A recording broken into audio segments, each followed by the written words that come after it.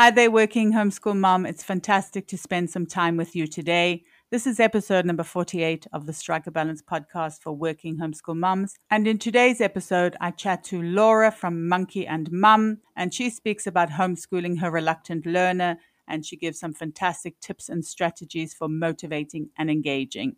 As somebody who has to homeschool reluctant learners, I found this episode really, really useful. There are some fantastic practical things to implement in order to make homeschooling smoother and more enjoyable for everyone. Before we get into the episode, I would be ever so grateful if you could rate, review, and subscribe to the podcast. It just means that the podcast is shown to more working homeschool moms, because as we know, this working homeschool mom journey is definitely better with a community and with support. Hello and welcome to the Strike a Balance podcast for working homeschool moms. This is Charlotte Jones. I'm a homeschool coach and homeschooling mom of twin boys. I know it can feel really overwhelming to keep all the balls in the air all the time. So each week I chat about tips and strategies for being a happy and thriving working homeschool mom that you can implement in your life too. I also speak to awesome and inspiring women who manage to juggle homeschooling and work successfully and find out what their secrets are. Be sure to check out my time audit and mindset challenge in the show notes and sign up to my newsletter for lots of cool freebies. And if you ever need to chat, please book in a session with me. I'm so excited for you to be here and I hope you'll get so much value out of this episode. So let's get started.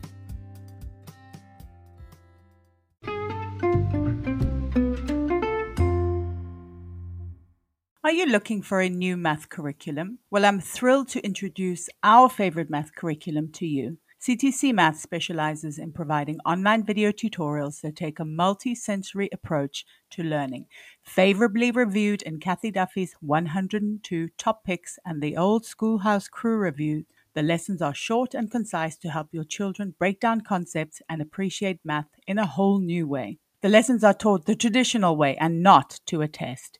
Each one of the video tutorials is taught by an internationally acclaimed teacher, Pat Murray, who is renowned for teaching math concepts in a simple, easy to understand way and in only a few minutes at a time. Using a multi-sensory approach means having the combination of effective graphics and animation synchronized with the voice of a friendly teacher together with a practical assessment. This three-pronged attack makes learning so much easier and more effective. Even students who struggled with math are getting fantastic results, and ones who were doing okay before are now doing brilliantly. Visit ctcmath.com today to start your free trial. CTC Maths is generously offering my listeners an amazing special. Go to www.ctcmath.com/MLH to get a half-price discount plus a bonus 6 months for free. That's ctcmath.com/MLH.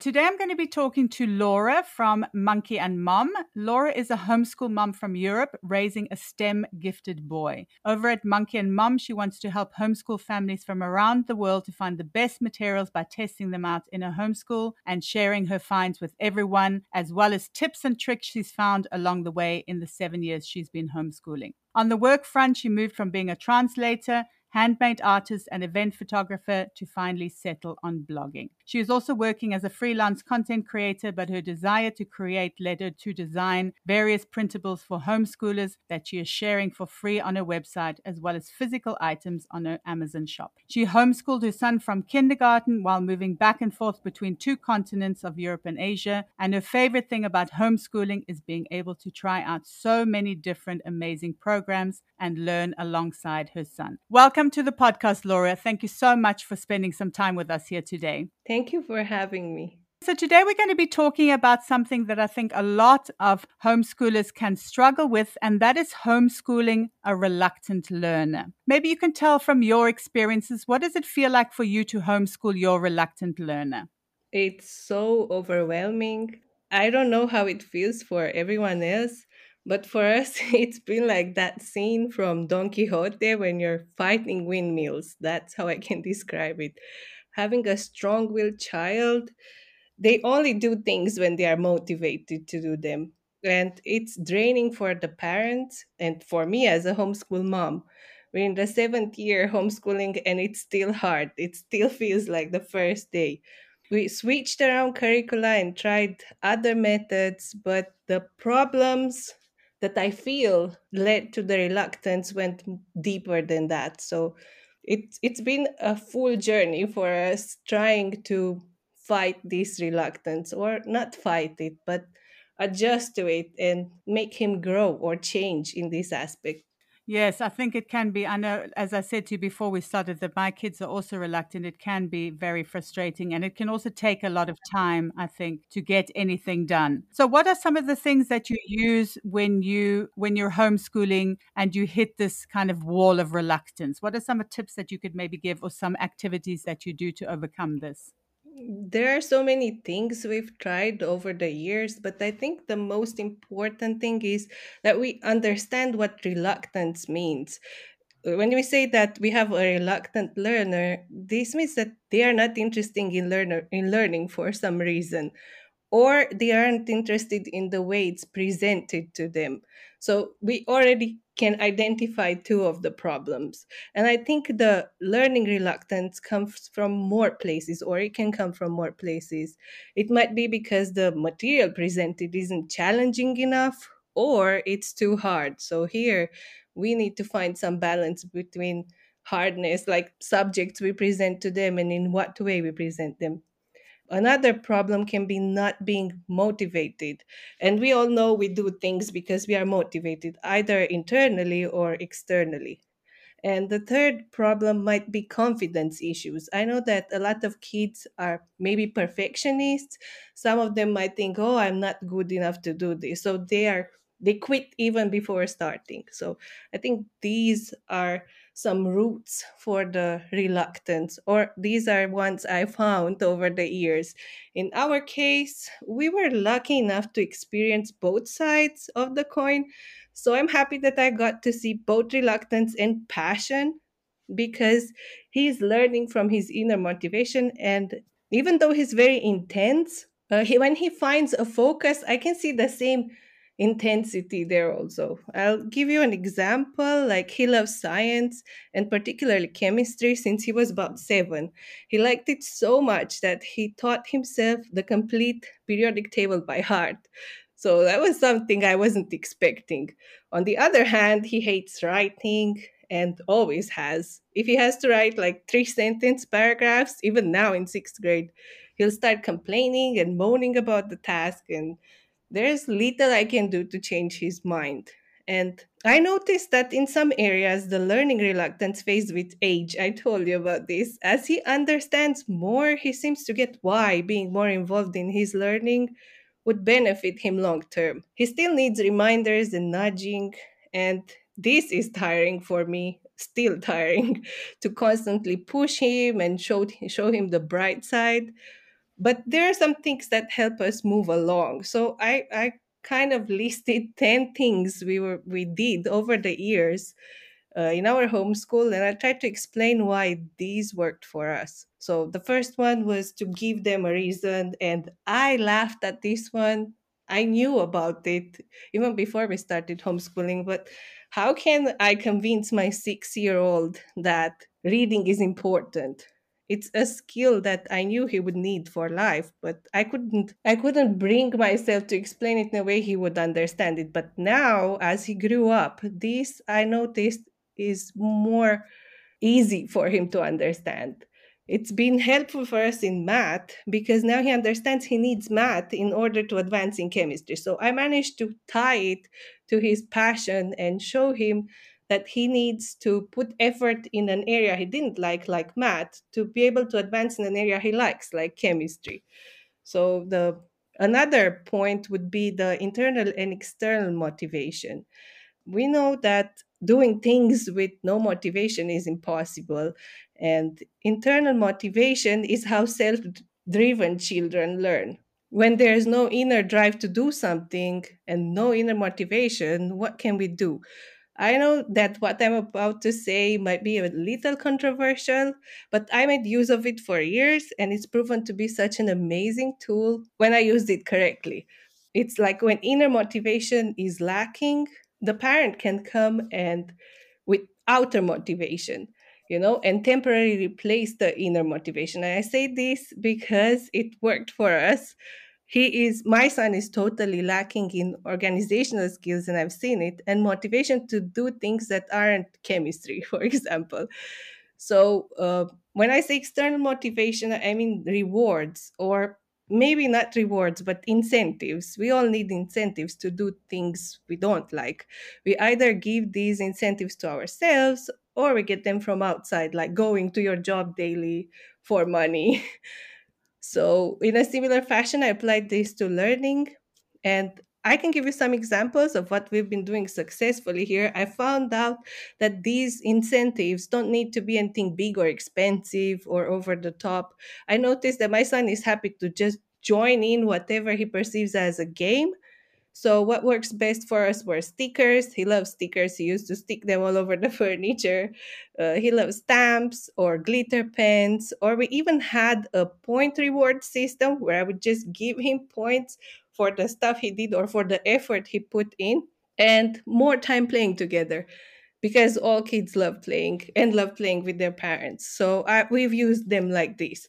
And I've never seen him happier that when he got new stickers for completing the math problems, or when he got the new set of glitter pens. So I think that these external motivators can be used temporarily until the internal motivation kicks in. So they start seeing the benefits of doing this. Another point that I have is making it fun. We all like things that are fun and engaging, and kids love this. If you manage to make a little game out of learning, kids will react differently to it than if you just read the boring information from a book or make them memorize something. I made things fun by, I already explained, we made a game out of giving points. Like the whole lesson turned into a gamified experience. And it didn't finalize with any prize or anything. It was just for the fun of the game. So this worked great for us. And I remember we were using this for reading because he was such a reluctant reader. He just read at 7.5 independently. So up to then, every reading lesson was torture for him. Another thing was keeping consistent, and I think this helped over years. It's not something you will see immediately. And I actually took this from parenting. Having a consistent schedule helped us with both parenting and homeschooling. And then another point would be setting clear expectations. When children know what's expected, they tend to cooperate. For example, I'm coming back to the example with the reading. Every reading lesson for us would start and end in tears. It was horrible watching him like that. So he actually told me he would never read alone and that he hates reading. And I realized that I wasn't clear in my expectations of him, and that he might just feel overwhelmed because I was opening that huge book in front of him and making him read. And I realized he looked at it as something overwhelming, like he has to read all those pages and it's too much. Or on one side, he was a perfectionist also. He knew he couldn't read it fast enough and he was feeling overwhelmed. And then I started telling him my expectations before each reading lesson. And they sounded something like that. I just want you to read this one page for reading. I will read everything else to you. You won't need to read anything else the whole day. And this was a compromise that we both found satisfying. And of course, as he got more confident in his ability to read, he didn't need more prompts from me. And I slowly encouraged him to do more independent reading. But the funny thing is that while I was collecting short chapter books for him to practice on, he just woke up one day and pulled this 300-page book on King Arthur, and he read it all. So it was no pressure from my side, no coaxing. We just did our reading lesson every day. He knew what was expected of him. We had a consistent schedule, and one day it just clicked for him. And that was the moment where his inner motivation kicked in, and he didn't need more help from me. Another thing we were doing was we switched curricula. When I see things aren't working, And I know it's not our fault. Like, it's something that just doesn't work with him. Many times when we pick a curriculum, it's hard to know whom we're picking it for, because I know I'm guilty of this. I used to love classical homeschooling, and it seemed like the perfect way to go when we just started homeschooling, and everything made so much sense to me. But after investing in materials and trying them out and pushing them on him, I realized I didn't pick these for him. I picked them for myself. I was the one who liked the idea of it so much that I didn't realize it wasn't the way he learned best. And I had to switch to an entirely opposite approach. We still choose curricula that I like because I have to be able to like it in order to teach it. But now I know that he needs a more fast-paced curricula, less repetition, and he doesn't learn best like by learning by heart, like in a classical approach. So we need to make this compromise between what the parent is willing to teach to their children and in what way, and how the children learn best. I think what I don't like doing, because this might be interpreted wrongly, I don't like jumping around too much, because if you take math, for example, and keep switching curricula every year, you might end up with big gaps in between. So before choosing a curriculum, I like seeing samples and even trying them out for a few weeks and see how they go, to get a feel for them and see if they would work before I invest in them and we keep jumping around. And this brings me to another part, which is adapting. And I have to admit, I've been holding on to math for 5 years, and I'm saying this like it's not necessarily a bad thing what I did so far. For 5 years, I was the one delivering math to him. We just had a textbook curricula, math in focus, and I worked with him on it from first grade. I knew I'm not great at math and I don't like playing with numbers. I also know that my son's brain works differently and he likes playing with numbers and finding different ways to solve problems. But I kept postponing this moment where I outsourced math because I felt I needed to do all homeschool subjects by myself if I was homeschooling him. And I think this is a huge mistake. I think more parents do it, but coming from a school system, that's what I felt. So if I'm homeschooling, I have to do it all myself. And I eventually woke up like about a year ago, and outsourcing math this year has been such a relief for both of us, because now he's actually excited about the subject. And I love it when he calls me to explain what he learned about. So we chose Mr. D Math this year, and it's been a game changer for us for math. He has so much fun with it. So I'd say don't be afraid to outsource what doesn't work. We use a self-paced online program and a math tutor this year. So both of them combined, and he's having so much fun with math. Another point would be, and I think it's the eighth point, the growth mindset. I think a lot of people know about it already. It's a concept that appeared to me from the first moment, and we've been implementing it in our homeschool for years. Like, I tried to implement it from the beginning. It's not always easy, but teaching kids to be more flexible and accept that their brains are constantly growing and adapting, I think it's a great way to make them more receptive to learning. And we actually have a poster next to our working table that I've made into a printable. You can download it from my website, and it constantly reminds him of the growth mindset. So whenever we are stuck, we just go back to it. We're also discussing our favorite quote, which is all things are difficult before they are easy. And I try to use real examples, like from his own learning experience or life, to illustrate it. And I'd say things like, do you remember how hard learning to read was for you? And look at you now, like you're reading hundreds of pages in a day without breaking a sweat. And this is how learning happens. Things that are new to you might seem hard at first, but if you're constantly working at them bit by bit, in some time you'll find they aren't so difficult. And he's like, yeah, I know, reading really used to be difficult for me. And we go even further back when I say, when you were a baby, walking was very difficult for you, like you didn't know how to walk. But look at you now, you're running and you don't even think about it. So this is exactly how learning is happening. And I think this really helped put things into perspective for him. And I really love it. So we do that all the time. Another thing was offering them choices, like giving them the opportunity to take some decision in their learning. So, actually, freedom of choice when it comes to learning, it might help them be less reluctant. One of the options I offer mine is every day is like choose the subject you want to start with. So sometimes he would choose math because that's easy and he's doing it independently. Sometimes we choose history.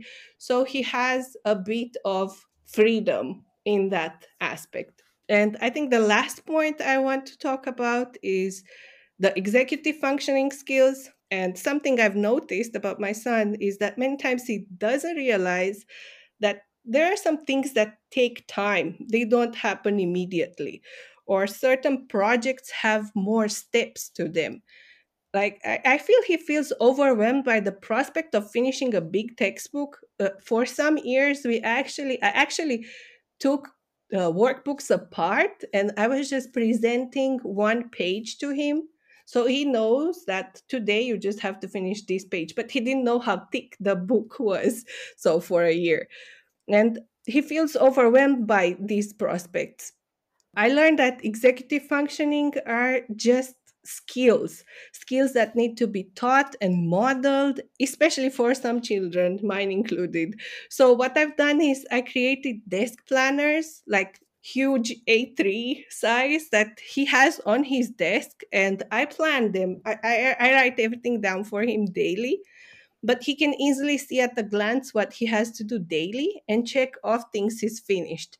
And this way, he slowly realizes the importance of working consistently and planning ahead, or how good it feels to have something checked off a checklist. So, this makes it less overwhelming. And the planners really helped him take ownership of his education.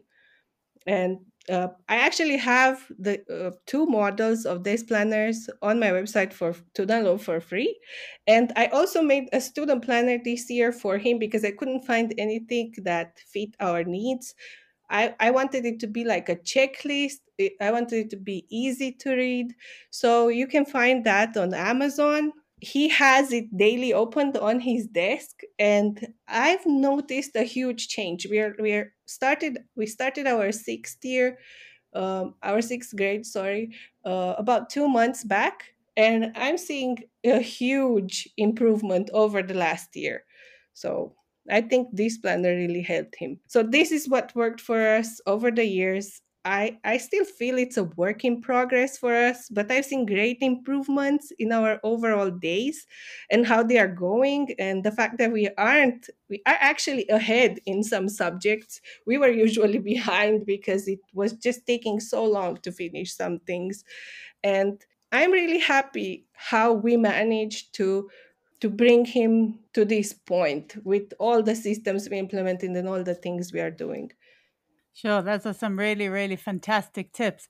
And I mean, obviously, you're experienced now. You've been homeschooling for quite some time. You've learned a lot of lessons. You've kind of built up your confidence. But Yeah. if somebody is starting as a beginner homeschool and they know their kids are reluctant, what is one thing you think is really important right at the beginning before when they get started with homeschooling? Oh my God. So I think we are all making so many mistakes when we are beginners, but that's the way we learn and that's the way we manage to grow. So I remember all the excitement I felt when homeschooling was an opportunity for us because, as I told you, in our country, it's not a really it's not an option for everyone. So I remember how excited I was. And one of the mistakes I made was to spread ourselves too thin. I used to look at multiple programs at the same time and feel that my son should cover them all, like we should do everything. And I managed to make him resistant to some subjects because of that. I have to be honest here. I had no idea what I was doing.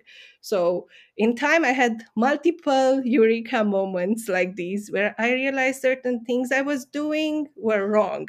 So aside these 10 tips we've talked about, I think there are some things I realized along the way which are, I don't know how many there will be. So the fact that I didn't need to cover 10 math curricula at once was one big one for us. One main program per subject was enough. And I think it was more important to cover the material consistently and thoroughly than to jump around. Then another problem I had, I didn't need to stress about the subject that he was good at. And I see this problem a lot. The child is great at art, so the parent focuses all their efforts on art. But we forget that if a subject is their favorite and they work on it independently, there's no need for us to push all our efforts into it too. I mean, it's necessary that we find new or interesting materials to keep the kids engaged, but they will mostly put in the work without us stressing about it because they are internally motivated to do things they love, right?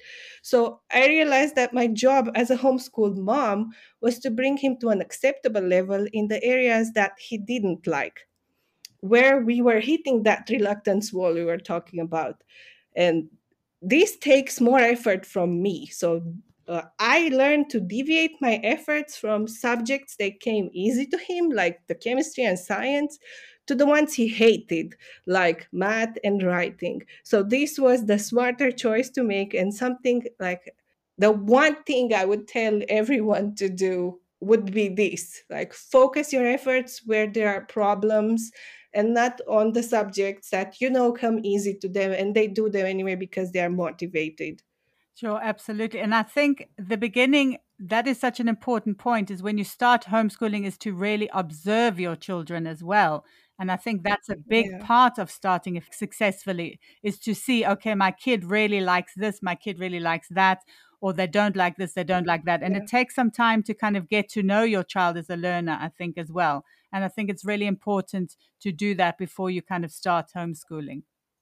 Yeah, it does. And I think homeschooling actually is a work in progress. Like you constantly need to look and see what changed. You constantly need to look and see if any preferences in your children's passions changed or the way they learn changed. Like as they grow, you see everything changes. So homeschooling needs to be, and especially with reluctant learners. I feel this is a constant work from the parent. You just can't let your guard down. So we do talk about deschooling a lot, maybe before you start homeschooling.